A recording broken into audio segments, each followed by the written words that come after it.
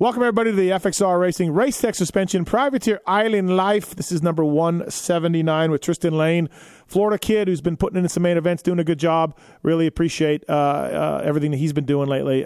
He's a good kid. I want to have him good success. Last year was a shitty year for him, so it's good to have him on the show and talking about how he's doing. So KTM 450 guy. Thank you to FXR Racing, of course, designed by racers, used by racers. Chris Kiefer, Mike Brown, the Club MX team, Phil, Enzo, among others. Tristan Lane uses an FXR as well. FXRracing.com. Please check them out. They have much more than just moto gear, too, by the way. They got snowmobile stuff. That's what they're world famous for. Moto gear, casuals, all that stuff. So FXRracing.com for more information. Pulp 30 is the code to save at FXR. Race Tech as well. Pulp 22. Code to save with Race Tech. Get your bike looked after, man. Get some suspension work done. Get some motor work done, whether it's Zombie Blows, whether it's the Solitaire Yamaha guys. A lot of privateers using Race Tech, privateer proven. And give your bike some love. It'll show you love back because, just getting your bushings changed and your seals done and your oil changed on your suspension makes such a big deal. So if you haven't done it in a long time, send it to Race Tech. There's a Race Tech service center in your area as well. Go to racetech.com, find out where to send it. Tell them you listen to Pulp. They'll save you money. Racetech.com for more information. Also, thank you to the folks at Namura Pistons, Firepower Parts, Maxxis Tires, Roost MX, all on board with us as well, and you people, of course. So thanks to the privateers for doing this. We're going to go into Tristan Lane and talk about his 2022 Supercross season, what he's doing for outdoors and more. All right, thanks for listening. Here we go. All right, everybody, as promised on the FXR Racing Race Tech Suspension Privateer Island Life podcast, this man is in the 450 man events now this year for the first time, and we've had him on this show before to talk about his background and coming in from Florida and training with the great Tim Ferry and all of that. So catch that episode if you want to hear a little bit of the backstory of Tristan Lane. But for now, we will catch up and talk to him about this season and more. It's Tristan Lane. What's up, man? How are you? Man, I'm doing well. I appreciate you having me on. Thanks. Yeah, no, absolutely. You deserve it. Dude, you're in the main events now. That's got to be pretty cool feeling. It is. Yeah, it's been a long time coming. It's pretty funny. I was listening to that podcast we did a while back, and I think that time was my actual first couple races of Supercross back in the lights class, and you were hounding me about missing the mains by like one spot, and then it felt all too real again this season, but I finally got in there a couple times, so I'm happy for that. And also, the first time you make a 450 man event, it's through the heat in Indianapolis. Oh God, just right in through the heat, bro. It's like if you're gonna do it right. Well, what was that like for you? How was that feeling? It was honestly super surreal. I'm trying not to get mushy, but seriously, it meant a lot because it just felt like a long time coming. Like this season, especially, I didn't really come in with goals of. I mean, you always want to make a main event, of course, but I was injured last year, and I honestly didn't know if I even could ride a 450 on a Supercross track. I was honestly scared. I didn't know how I was going to be, basically. So when I kept creeping up there, and I think Daytona this season was really my breakout, where I felt like, okay, I'm pretty dang close. And I started believing more, I guess, every weekend. Mm-hmm. And then I had a couple of close ones in Detroit. I was right there, and just stupid stuff on my behalf. I kind of made myself, I raced my way out of the main event, really, was just by being an idiot, it seemed like. But I finally got it done in Indy, and it was just I couldn't believe it. I was so excited. And to do it out of the heat was nice too, because to see what those guys do every weekend, where you'd go through qualifying, and then you go and through the heat, and then you get ready for the main, and then you race the main, and then you go home and train and do it again. That was good for me to kind of see what it is really like if you're doing it at that level the right way. So I hope to do it more often. Yeah, that's the goal now. I mean, in this field with your riding and your results, there's got to be. I mean, you got to go in every weekend and be like, hey man, yeah, this I can do this, right? Yeah, for sure. I always am super realistic, almost to a fault maybe. And I know with the field thinning out a bit, I have to take advantage of that at full cost, because truthfully, I think I was on the bubble even when more guys were in there. But I think now it's you have that opportunity to try and do it out of the heat race, or try and do it, if you're to Triple Crown, try and qualify better, all that good stuff. But yeah, a lot of it is just managing your expectations, understanding that, if you have the chance to get in there, as a privateer, it's everything for me, because it looks good on the resume, and it's amazing the support I get beforehand, but especially after getting into some mains. I have a lot of people reaching out, and it kind of helps me get more support going forward. So I really need to capitalize on that. Yeah, absolutely. Yeah, you're right. You were right there in Daytona. Yeah, that was a close one too. I remember thinking about that one. You crashed late, right? In the LCQ? Yeah, I did. Actually, I didn't crash in the LCQ. I got passed by our good buddy Cade Clayson, and that pissed me off. Yeah, it pissed me off. Really, bad year last year. We'll get into that a little bit. So now, as I've talked to so many privateers on this podcast, and there's a point where you're just happy to make it, and you're ecstatic to be in the main, and then it's 20 minutes on a bombed out track, and then you just happy to be there, and then you get to the point where you're like Cade, who's now looking towards top tens and trying to get in there. That's where your next step is at some point, getting comfy being in the mains, and now working towards better results in there, right? 100%. Yeah, that's exactly kind of the plan that I've sort of made for myself. It's like a monkey on your back though until you actually get in the main, because like I have a lot of people around me. Tim Ferry as well is one of them, right? And like all these people that tell you like, oh, you're capable, like you're good enough, you can do it. But my family and friends. Mm-hmm. But until you physically get out there, get a good start, handle the pressure, get into the mix, and make it happen. It's all just he said, she said, just talk. And I was so sick of that. And I've got a lot of supporters that believe in me, but it was like, I mean, honestly, like, I'm not kidding you. It was the biggest relief to just finally do it. Cause I had this, I kept telling my fiance, I was like, I can die happy, if I at least make a 450 main event, and now that now it's like my mindset's changing a bit, where I obviously want to do it.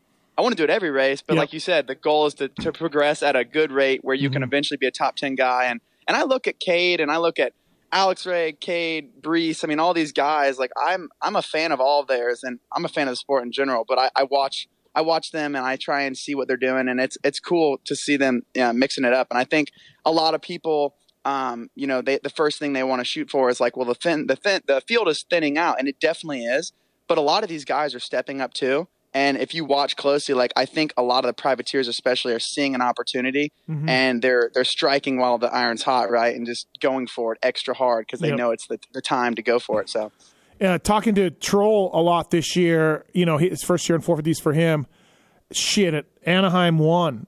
Anaheim 2. He was telling me, he's like, dude, you would not believe these tracks. You would not believe how hammered these things are at the end of these mains. And I guess was that a big surprise for you? So Indy, I got in Indy, and that track was so gnarly. Like I honestly, and I'm a East Coast guy, right? So like ruts and sketchiness is kind of what we do. But it was just different in Supercross, and on 450 Supercross. It's funny because I always had grown up watching these main events my whole life, right, on TV, and they look hammered, but it's like what everyone says, like TV just does not do it justice. And like the triples, for example, there's pretty cool pictures someone posted of one of the triples at Indy, and it was like, I mean, there was like 20 ruts, 6 inches to a foot deep, it seemed like, and they were just, dragging your foot pegs up it, and you're doing that every lap. But it's funny how as a racer you get into like a tunnel vision where you don't let yourself think about it, you just keep clicking off laps. And for me, I think one of my strong suits will be main events one day, because I feel like fitness has always been one of my better things. Like I can, even if I'm maybe not, I don't know, just surviving the race or whatever, I feel like has always been one of, like, the longer the race is, I feel like I typically do better. So I'm hoping that will be a strong thing in the future. But it's just, the main events are tough, because now it's like I get in the main and I'm just so relieved to be there. But I have to start having that same nervous feeling of like, okay, I got to go for the start. I got to try and not be afraid to mix it up for, the opening laps and solidify that spot, because they start dropping you. And then if you're not hitching on the first opening few laps, you get dropped, and then you start getting lapped super early, and then it just becomes chaos. No, absolutely. I've walked the tracks after the mains, and it's insane what you guys are battling with. Never mind trying to race and trying to change lines and trying to get around guys. And if in the case of yourself, you get lapped, you got to get out of the main line. Oh, dude, it's just nuts. Tristan Lane here on the FXR Racing Race Tech Suspension Privateer Island Live podcast. You're an FXR guy. How's that going? Big FXR guy. FXR guy. I love everyone at FXR. They're really good people. Brad, Andy, Don. Everyone over there. They're cool. I love the gear. They actually helped me out, I want to say in 2018. So I've been with them for a little bit now. And yeah, it's really great. It's to be straight up with you, the gear has come such a long way. Like when I first got it, I thought it looked cool, but the material was maybe not the best. And now, I mean, I like everyone, like my dad, for example, he sees some of my gear and he's like, this stuff is like so minimalistic. He's like, you should have seen the crap I rode with. And all that. And really, so right? it's pretty cool. So it's been great. And I definitely am always standing out. And I think they do a good job with like their lettering and the logos and all that good stuff. So I'm happy to be part of it. Yeah, absolutely. Thanks to the folks at FXR. You can use the code PULP30 if you want to save at FXRracing.com. Use the code PULP30 to save. Race Tech as well. Thanks to the folks at Firepower batteries and chains. And now they got oil made by a leading OEM manufacturer. They got feather light batteries, lithium batteries. They have chains as well made in Japan. A lot of privateers using firepowerparts.com. The SGB guys, Chiz, the Go for Dunes Honda guys up in Canada won titles with Firepower. Club MX using Firepower parts. So you know they're good. Go to your local dealer. Go to motorsport.com and order up some Firepower parts. Good prices as well. You'll be stoked with the prices. So thanks to those guys. Thank you as well to Roost MX, 48-hour turnaround. They make custom graphics, custom numbers, whatever it is. They can help you out. There's a whole Pulp Nation section on their website, and you can use the code Pulp Nation to save with roostmx.net, and they help out a lot of people, including their official Cobra merch for everybody. So please check out Roost MX if you can, and firepowerparts.com. Tristan Lane on the show. So how was St. Louis for you? Not ideal, huh?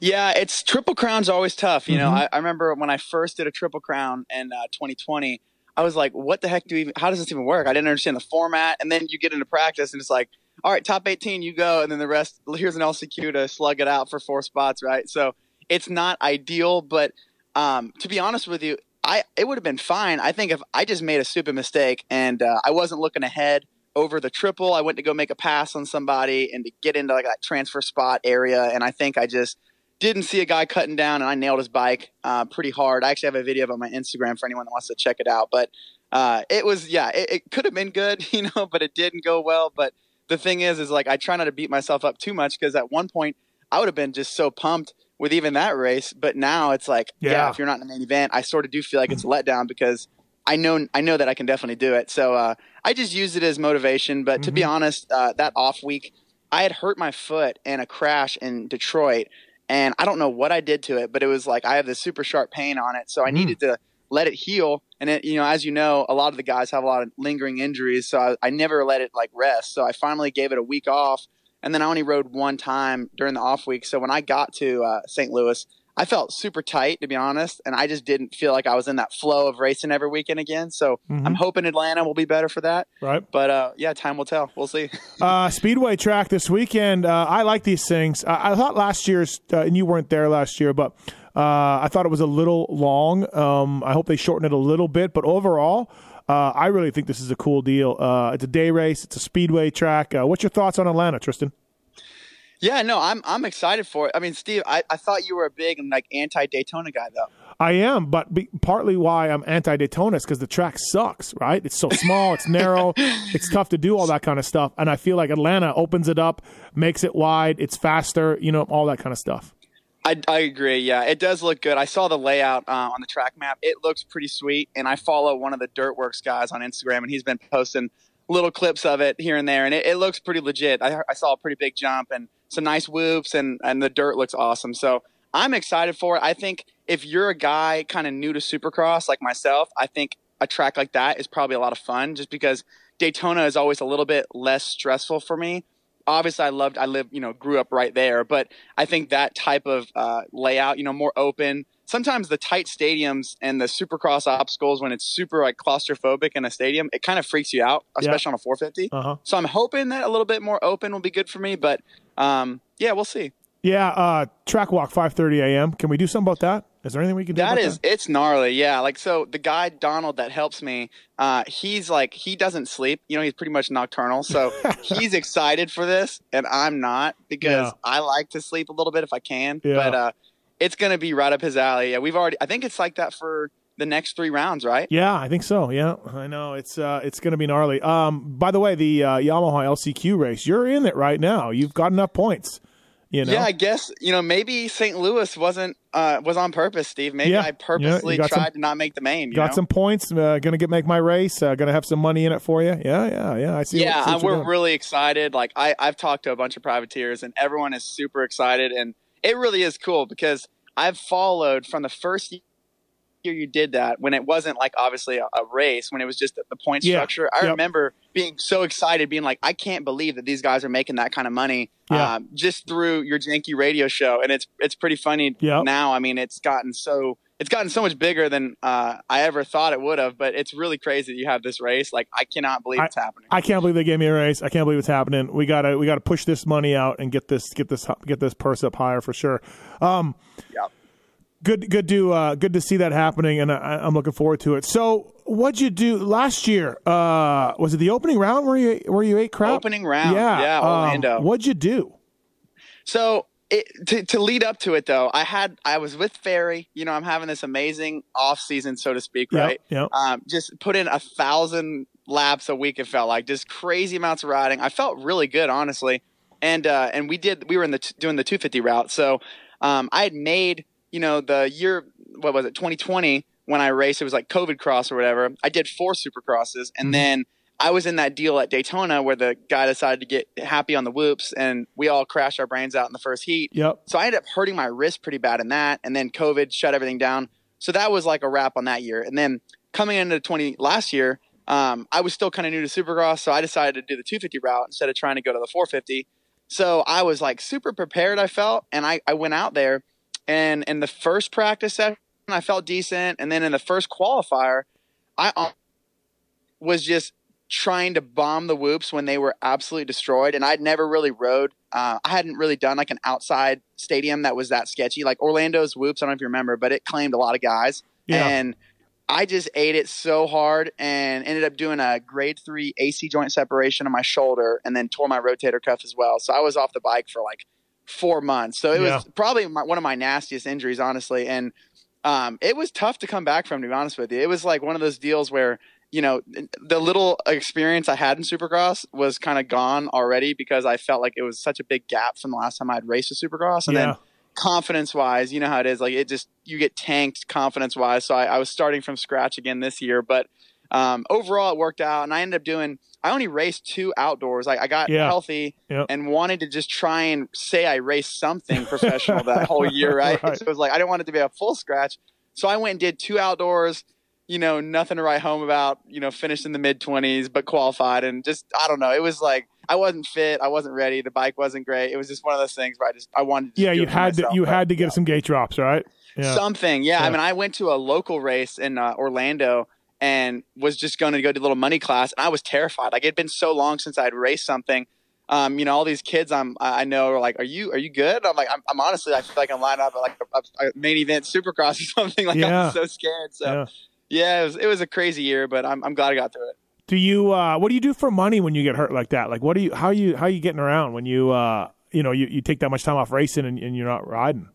Yeah. So I got into the coaching, like, I would say when I was like 16 or 17, I'm sure like Matt Gerke and the Gerke family, right? Yep.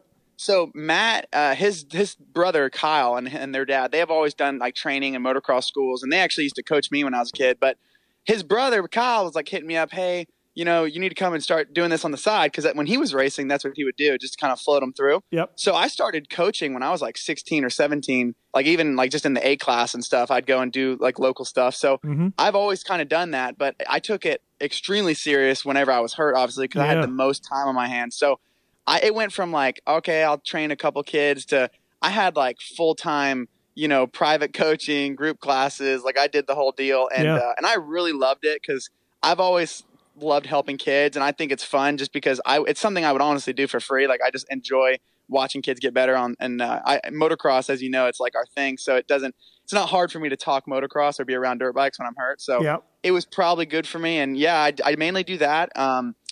For a while, I mean, in the past, but I've had years where I did construction. I was a server at a sports bar and waited tables. I've done all sorts of stuff to make ends meet. But yeah, luckily now I think I'm in a spot where I can just race, and then when I'm not racing, just do some motocross schools and training like that, and kind of get by. So it's worked out a lot better. You didn't work with Red Dog this year. I think he was planning on getting rid of his property, but you didn't work with Red Dog. But you still talk to him every now and then. Yeah, we keep in touch. He's such a good guy. Like he helped me so much. And what's funny, and I know you'll understand this, but to the listeners, just if they don't really know him well, like I was so caught off guard because I'm super, like, I have to ask a bunch of questions. Like I want to know exactly what to do. Like I'm hard on myself, so I wanted him to be like hard on me and like tell me what I'm doing wrong. And he just wouldn't say anything. Like for the first month, like I didn't know if I was doing good, if I was doing bad. I had no idea. And then I remember Evie, his wife, told me, she's like, hey, you know, you gotta, like, you're only gonna get out of Tim what you ask him. You know, if you approach him and you go and show that you're interested, he'll give you everything you need. So I came in like that week with like a whole new perspective, and I just started like hounding him. And I'm like a fan of the sport too, and I was always a big Red Dog fan, so I always am just talking about his past. And of course he never wants to talk about himself. No. But finally one day, like, he would just tell me something. And it was like one of those deals where when he does speak, like, you know to listen, you know, and he would tell me something that completely changed my riding, like something small, technical, like technique wise on the bike. Like I grew up riding turn tracks because I didn't have, like, I never went to like training facilities or anything like that. So I would just make turn tracks out in like, you know, like random lake pits and stuff. So I always would ride with just like my front brake. Like I wouldn't even use my rear brake most of the time because I wasn't going fast enough for a turn track. And he was like, hey, you're not even using your rear brake in this turn, like, at all. And I had no idea. Like I of course thought I was. And he would like pick apart my riding, like something so small that no one's ever told me. And it ended up making a massive difference, like planting the bike, coming into the turn, getting more traction, like just little things. But it was really, I respected him even more after that, because I've had a lot of people watch me ride, and I've had a lot of people critique me, and you know, and I've never had someone tell me that. And it was funny because there's been other instances like that too, but I learned, I'm like, okay, so if he does say something, make sure you're listening, because he'll never say something just to make me feel good. Like he's always going to be straight up with me, and I respect that a lot. So, he told me a story about he was coaching some kid that parents are pretty well off. And it's a good job for him. You might know the story, and a good job for him, and everything's working out pretty well. And the dad said something he didn't like to him, you know, kind of ordered him around a little bit. And Timmy was like, all right. And said he never worked with him again. Didn't say much, just said, yeah, I'm done. I'm done with you. I totally can see that. Right. I don't know exactly what he's talking about, but I definitely know he's that type. And I've seen him kind of be like that. And I'm sort of that way, where obviously you got to do what you got to do for money at times. I get that, but I respect people that sort of like stand their ground and kind of have the, like, I think he does it. Obviously he's got to make, you know, he wants to make money, and I get that, but I think he's at the point where he doesn't have to he doesn't have to help everyone. Right. And like for me, for example, and I've probably never told him this, but when I was growing up, I always wanted to work with Tim. Like that was my goal forever. And I have a lot of people around me that would badger him at these local races. Like, hey, you know, will you help Tristan, give him a chance? And, you know, we didn't have a lot of money growing up. So like my parents were like, look, we can't do his rates or whatever, but like we would just basically bother him, and he would just tell everyone that would ask him no. Like they'd be like, hey, would you be willing to help out Tristan? Like, can we arrange something? He'd be like, no, I'm not interested. Yeah, no, that sounds about right. I'd be like, oh my God. Yeah. So that's just Tim to a T, but it was cool to kind of get to work with him. And I'd love to, you know, in the future again, but I know he's busy with Evan and Beckett and all that. So. So for you, talked about last year and all that, you're a 250 guy. What made you just say, hey, fuck it, I'm going to 450s? Like, what was there a reason? Was there a support reason, class reason? What was the thinking behind that? So, like, okay, honestly, I just wanted I thought the money part. Like, I've always heard you rant about, you know, if you're a privateer guy, you got to go to the 450 class. And if you're, and for me, like, I have support, of course, but I mean, we're talking shoestring budgets compared to, you know what I mean? It's very, very small, and what my support system is. So any extra money I can make helps a huge amount. And obviously I rode a 450. I've rode a 450 since I was 13 years old. Like I was racing 450s when I was on a super mini still. So I've always rode one. And to me, it just made sense. I'm a bigger guy too. I'm, you know, 6'1", 180 pounds. So it just makes sense. And we have a bone stock bike. So I just felt like if I'm going to be on a bone stock bike, I'd rather be a bone stock 450 rather than a bone stock 250. And yeah, and that was kind of it. And then the guy that helps me, Donald, with Silverback Racing, it was like an ultimatum type thing. Like we had talked, and he's like, look, if we're going to do this and we're going to do outdoors, we're going to do Supercross, this team needs to be a 450 only type deal. We just made that the executive decision or whatever. And yeah, the rest is history. Now I'm really happy that we're on a 450 because I really enjoy it. Yeah. And even if you don't make the main event, you're making some money. You know what I mean? It's just a better way to do it because, at this point, Mitch Payton's not going to put you on a factory bike in the 250 class. You know? So, yeah, like go on and get on your career and start making money. That's the way I look at it anyways. I agree. Yeah. And for me, like, I think a lot of people, when you ask them, like, oh, like, why wouldn't you go to a 450? I think people are truly scared. Like, if you don't have a lot of experience, I was really intimidated riding a 450 on a Supercross track because obviously, like, I got buck wild and crashed on a 250, and with all that extra experience, power and stuff on a 450, I mean, the extra weight, you notice it, when you're riding in the whoops or hitting obstacles or whatever, and the difference too is like, the B practice, for example, at a Supercross is absolutely destroyed, right? You get out there and you're just getting manhandled by this bike and this track. And then when you're in the 250 class, I remember going out and being like, oh yeah, the track's getting a little rutted. And in reality, now I look back, it was like a highway. Like there was not one bump on it. It was perfect. The whoops were fresh. So yeah, I think that's a big part of it. But you get to a point where you have to make a choice where, like, I think some people maybe don't have to race, for the money or whatever. But for me, obviously, if I want to continue doing this, I got to like make enough to make it make sense. So I think 450 is really the only way you can do it. So where do you ride during the week now? Where are you at? So I'm at WW in Jacksonville. Okay. Yep. And it's awesome. Junior Scarborough over there and their whole family, they're great. And we have a pretty cool setup so the guy, Donald, that helps me, he lives 20 minutes down the road. So basically during the week, I'm not riding much. I try and just ride, once or twice a week if I can. And I'll go and stay with him for a couple days and do my riding and then come back here and, get everything done at my house and get ready for the race or whatever. But it's a pretty cool schedule. I mean, the track is it's been done by Brad with 402MX, who does most all the, the Supercross tracks in Florida. And it's legit. So it's pretty sweet, to get out there and get that kind of training in. Nice. Yeah, it's good. So are you flying to the races then? We are, yeah. Yep. So we're a part of the TPJ program this year. Oh, you're on TPJ. Okay. I'm sure. Yep. Yeah, I'm sure you know Ted and all that. So Ted Parks, he's an awesome guy, and I've been wanting to do that for a long time. And obviously, we were road warriors for forever, so we've never really flown into races. So this year, Tim Hughes with American Recycling Center, he came on board and actually paid the fee to get our bikes hauled to all the races and do Ted's program. So it really made a massive difference for us because we were used to driving all day, getting to the track late, having to put our bike out, having no setup at all, being out and the back 40 of a national or whatever, and not, just not having a good pit presence at all. So now, they bring your bike out for you. They feed you. We have water. You're actually able to like sign autographs and like do that sort of thing, which is cool. So I really enjoy it. Look, it costs money for sure. It's, I've had some privateers tell me that, it's not way more, but it's more money to do Ted's program than it would be on their own. And I understand that, but you want to also give yourself the best part for success, and driving all night and eating McDonald's and trying to, be at the races and stuff isn't making yourself be successful, isn't setting you up to be successful, in my opinion. So, invest in yourself to make more money down the road, right? I agree. Yeah. And I've already thought about that. That's a good point. Like if you're going to do it, if you can do it right, it really makes a big difference. And I think that's the problem is a lot of guys are like, oh, well, I can just drive and, save a few bucks here or a few bucks there. But to be honest with you, with gas prices right now and just some of the crazy weather rounds where you're driving in the snow and all this crap, I'm like, I honestly don't think it's really, I don't know the exact figures, but I guarantee you it's not.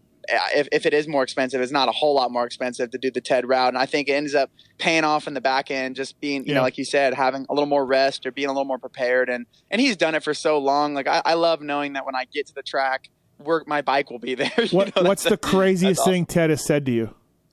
Oh, okay. So when I first met Ted, like I've met him before, but when I first got there this year, he is always so amped, right? And like he would come up to me and he'd be like, all right, you ready to get in the main event? And I'm like, Ted, like, I've never even raced a 450 Supercross. Like, I'm honestly just hoping I make the night show. You know what I mean? And he's like, nuh-uh, you're going in the main event. He's like, listen, when everyone lets off, wide open down the straightaway. Like, every race, he'll come up to us and he's talking to all the guys. Everyone lets off, wide open. Yeah, okay, Ted, all right. Like, when those guys let off, you hold on an extra second. You'll get the whole shot. And he goes, and if not, just take them all down.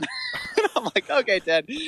Make me the most hated rider in the sport. Yeah, you're like, hey, Ted, here's my bike. Go at it. Have good luck. Yeah. Good luck. No, he's such a good guy. And then, like, my fiance, when she comes to the race, like, he just gives her a big old Texas hug, and it just cracks me up every time. He's honestly good people. Yeah, so. He's something else. He is one of the characters of the sport. 100%. For sure. Yeah, he is. I want to thank the folks at Maxxis Tires. Speaking of privateers, helping out Cade and A-Ray. Maxxis Tires, developed by Jeremy McGrath, who was just in studio here. And MXSTs, he helped develop those things, and those guys are racing those out in Supercross.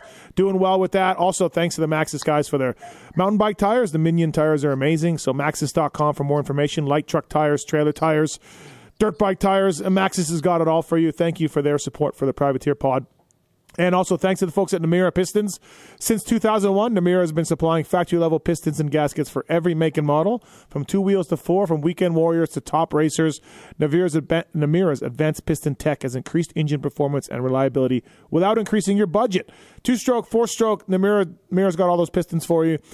Check out Namira.com to see the latest news and application updates, and also watercraft stuff as well. So thanks to Namira Pistons and Maxxis Tires, Firepower, and Roost MX, and of course FXR and Race Tech as well. Tristan Lane on the show.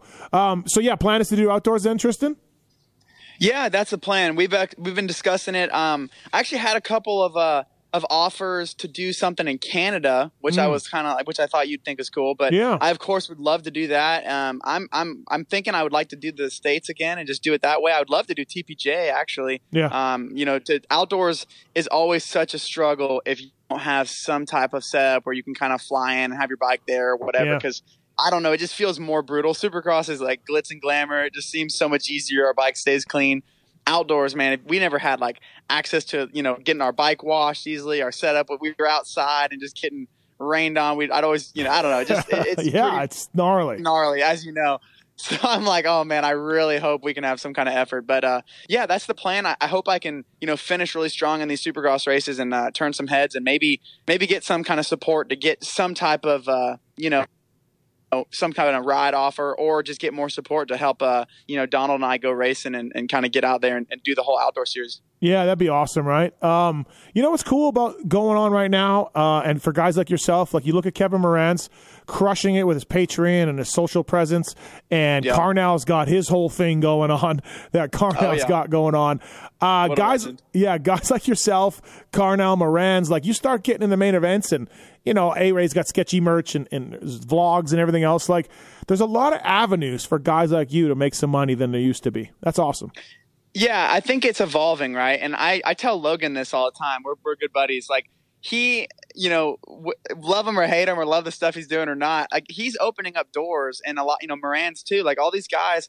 And to be fair, I notice like that's something you have to do if you're a privateer. It's not, for example, I'm very I like to be genuine. Like some of that stuff isn't me, I don't ever want to try and be something I'm not, but you got to market yourself and you got to talk to people and you got to, I think that's the beauty of being a privateer is you can kind of do what you want. You can rep what you want. I can honestly say every part on our bike, everything I wear is stuff like we like I buy most of it, where it's like, it's not like someone's, paying you to use it. So that's one of the cool things of being a privateer. And I think that in the future, I have a feeling, thanks to people like you with all the support with the privateer stuff, it's like, I think there is an avenue to make a living racing as a privateer. I think you just gotta always be a kind of a minute man and be willing to race anytime, anywhere, and not be afraid to struggle and grind. And I think as long as you're willing to do that and you can get some good results, I think you definitely can. It's just, it's not for everyone. And at times, I definitely question it. I'm like, oh, this is hard, but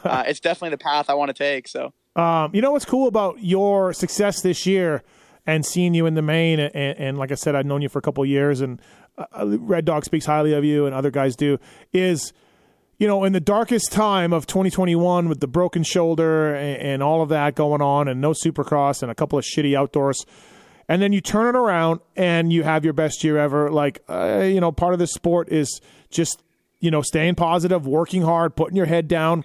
You'll be rewarded. Sometimes you're not. Sometimes it's tough to do, but that's really cool that, off your worst year, you're having your best year. That's awesome.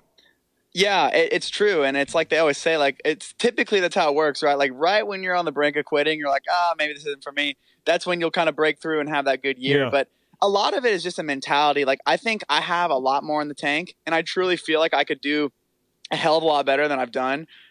There's just a lot of it is upstairs, like mentally. Like if you're nervous, like I'm still scared every race. Like I'm still nervous. I'm still like, oh man, I hope I can hit this jump, or I hope I can, do this or that. And it's like, that just comes with confidence. I think total, I've only done like, 12 races or something now, all in. So I'm still very green, I feel like, in Supercross, and just my skill sets alone, like I have so much I can improve on. And that gives me a lot of hope, because I feel like going forward, if I can just keep improving and have, and stay healthy, I do think I can do a heck of a lot better. So that is good. And I'm definitely like having a banner year. I mean, this season has been like life-changing for me, honestly, because I went from like I was telling you earlier, it just feels like it's possible, but until that stuff starts happening, and until you're battling, I mean, some of the guys I find myself battling with, they're guys that I've watched my whole life, and I've looked up to, it's like, oh my gosh, like I'm literally duking out with this guy right now, and I've watched him. I know more about him. He has no idea. Like I know every one of his stats. I've watched every race he's ever done. Like, and it's kind of, that part is cool. And just being, some of the factory guys too, they start giving you a little bit of respect, and, they'll say hi or good job or whatever. And just little stuff like that kind of pumps me up. So like anybody in particular come to mind? Anybody that you could think of? So like Dino, on one of my flights, Dino came up to me and he's like, "Hey dude, good job last weekend." I'm like, wait, you know who I am? Like I'm thinking myself, yeah, that's like, awesome. Yeah. I was blown away. And then the flip side of that though is then he's like screaming at me after one of the mains, saying I was getting in his way. And I was like, it's no love lost, right? Like it's always you're damned if you do, damn if you don't. You're like, hey Dino, I thought we were bros. What happened to being bros? Yeah, like dude, I thought we were friends. What happened? No, you just take it with a grain of salt. But and then like Anderson follow me on Instagram. Like a few dudes, like they'll start hitting, like Bogle's cool, like some of those guys. Right, I'm like, that's cool. Yeah, that's awesome. No, it's really good, right? It's all part of the part where you feel comfortable, you're fitting in, you're belonging, all that kind of stuff. For sure. What's it like getting lapped? Because I've talked to a few guys about, I mean, dude, it ruins your whole race. You don't want to get in the way. As you said, Dino got mad at you. You don't want to be that guy. Cade was that guy. A-Ray's been that guy. A lot of guys have. But, dude, I feel for you guys, because the track ain't that wide. You're sometimes getting the blue flag way too soon. And you're like, wait, I don't need to worry about these guys yet. Sometimes you're getting it too late. It ain't easy getting lapped. Yeah, it's not. And to answer that, I think the honest truth, Steve, is that everyone's different, right? Like I'm too respectful probably. Like I'm like with the Dino thing, like it really wasn't my fault. But like on most of this stuff, like I'm getting out of the way too much. My team's yelling at me. I'm getting yelled at like, hey, screw those guys. Like you got a race going on too. Yep. And this is the difference between you getting a 15th or a 17th. And it's like, that's a big difference for me. So I don't know, but my theory has always been, I know that the day I'm doing the lapping, in the future, hopefully, I hope that these guys respect me enough to get out of my way, when I'm the one in the race. And I kind of I've always had that mentality, even in outdoors, where if I'm not the guy, dominating up front or in that fight, I just feel like you got to be respectful, because I'm not trying to ruin anyone's race. I would feel horrible. The last thing I ever want to do is mess up one of those top guys, because I know what they're battling for, a heck of a lot more money than I am, and a lot of points and all that good stuff. But at the same time, I'm trying to earn my way and earn my respect, and I gotta I can't roll over every time. My thought process though is, if I'm in like a rhythm section where I know that I can hit the main rhythm and they're not going to just blow right up to me, I just stay in my lane, and then I will get out of the way and kind of part at the end. But if I'm going into like, say there's like a whoop section and there's like obviously a main line, and you're going down the main line and you're rolling or jumping or whatever, and Tomac's blitzing by at fourth gear wide open, like you got to get the heck out of the way. And I think, I don't know, it's you're damned if you do, damned if you don't, to be honest with you, because I have people that will freak out on you in the, your DMs or whatever. Oh, you got in the way or whatever. Or they'll say, oh, like, why aren't you staying in the way? Screw those guys. Like, but at the same time, I think a lot of it comes with confidence. Once you feel like you belong, and once you're fighting in that top 10 range, I think everything goes. It's kind of like, look, like if I got to fight for, because I mean, you look at some of these races, guys in 7th are getting lapped. So it's not like we're the only ones getting lapped. I mean, Dean Wilson got lapped in Indy or whatever, or Seattle. Yeah. So it's like you're talking about legit guys on factory bikes getting lapped by Tomac. So it's like I think everyone's dealing with it to some degree. It's just tough because these tracks are getting broken down so fast. And I think if you're out front and you get a good start and you're obviously a guy of Tomac's caliber or whoever, you know, you're going to be putting some serious distance on guys. And then it just becomes more a race of just hoping you're trying not to mess up their race, but you're also trying not to get, you know, they'll take you out sometimes. Like it's a double-edged sword. Right. Have you been in A practice yet? I have, yeah. So after Daytona, I qualified 18th in Daytona. So they put me in A practice all the way up until this past weekend. Okay. So I've gotten, that's been chaotic. Yeah. To be honest with you, I don't like A practice. You'd rather, that was my question. I was going to ask you if you'd rather be in B. Yeah, it's hard. I obviously would rather be in A because I need it. You know, I know it's what's good for me. It's just tough because, like I said, I'm too respectful. So I will literally almost like forfeit my own practice just for these guys. Like, and I need to stop doing that. Yeah. But I'm just like, I hate it because I'm like a slow. I take time. You know, I'm like a fine wine. I get better with time. So I'm just trying to learn the track. And then once I learn the track, I'm like, okay, I'll hit this obstacle this session and then this one the next. But those guys in their free practice are uncorking the main event lines, you know, within 5 minutes. It's ridiculous. Yeah. So I just try and stay out of the way. But, you know, at some point you're going to get in people's way. And I mean, if these people had any idea, like some of the keyboard warriors, what goes on a weekly basis, like I see people get into fights. I see people, I mean, you saw the video with Logan and Bogle or whatever. There's just, that's every week. Like there's always someone yelling at someone. And even the top guys are yelling at each other. Like you saw Sexton and Anderson, like I get it. Like they're on their fast lap, like get out of the way. But listen, you're going to get another lap. It happens. It's happened to you. You've been the guy in the way before. Yeah. You know what I mean? So I think an outside perspective, me looking at it, I'm like, I think a little bit, they're being a little bit crybabies about it. But at the same time, maybe if I'm that guy where I'm, you know, fighting for pole position one day, maybe I'm doing the same thing. I don't know. So. I don't know. I've ranted about this before. Like, look, man, you wait to the very end to put a lap in, and then another guy who's also waiting to the very end is putting a lap in, and you get held up. And like you said, it happens to you. You hold up people. And then, hey, man, you got 6th fastest instead of 5th fastest because of this jerk-off that you're so mad about. Yeah. So that is what? The 3rd gate pick to the 2nd gate pick in your heat? Wow. Yeah. Big deal. You know what I mean? Like, big deal. Like, these guys freak out like it's the end of the goddamn world. And I'm like, well, first of all, why are you waiting to the end? And second of all, who cares? It's a couple of gate picks.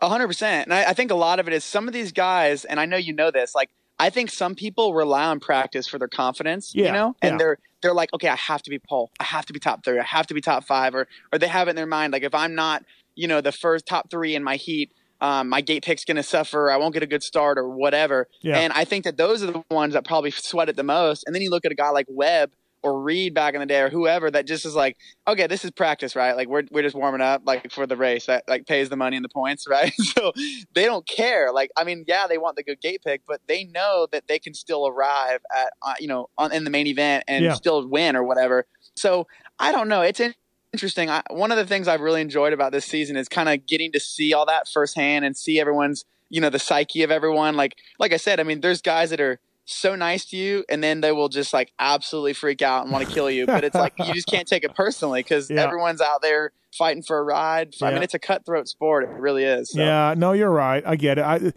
Same thing with the fake starts. Like we saw Plessinger and ET go down earlier this year. We've seen so many crashes on fake starts, and I was Oldenburg, John Short moved over on John Short, somebody moved in over, I think it was John Short, moved over on Oldenburg after the start this week, and he went down pretty hard. He got lucky. He was fine, but he was pissed. And I'm like, well, why are you doing that? Why are you doing fake starts? Like, starts are dangerous enough, and why are you doing that? Like, I get doing a full race start. I get it. Let everybody go. You know what I mean?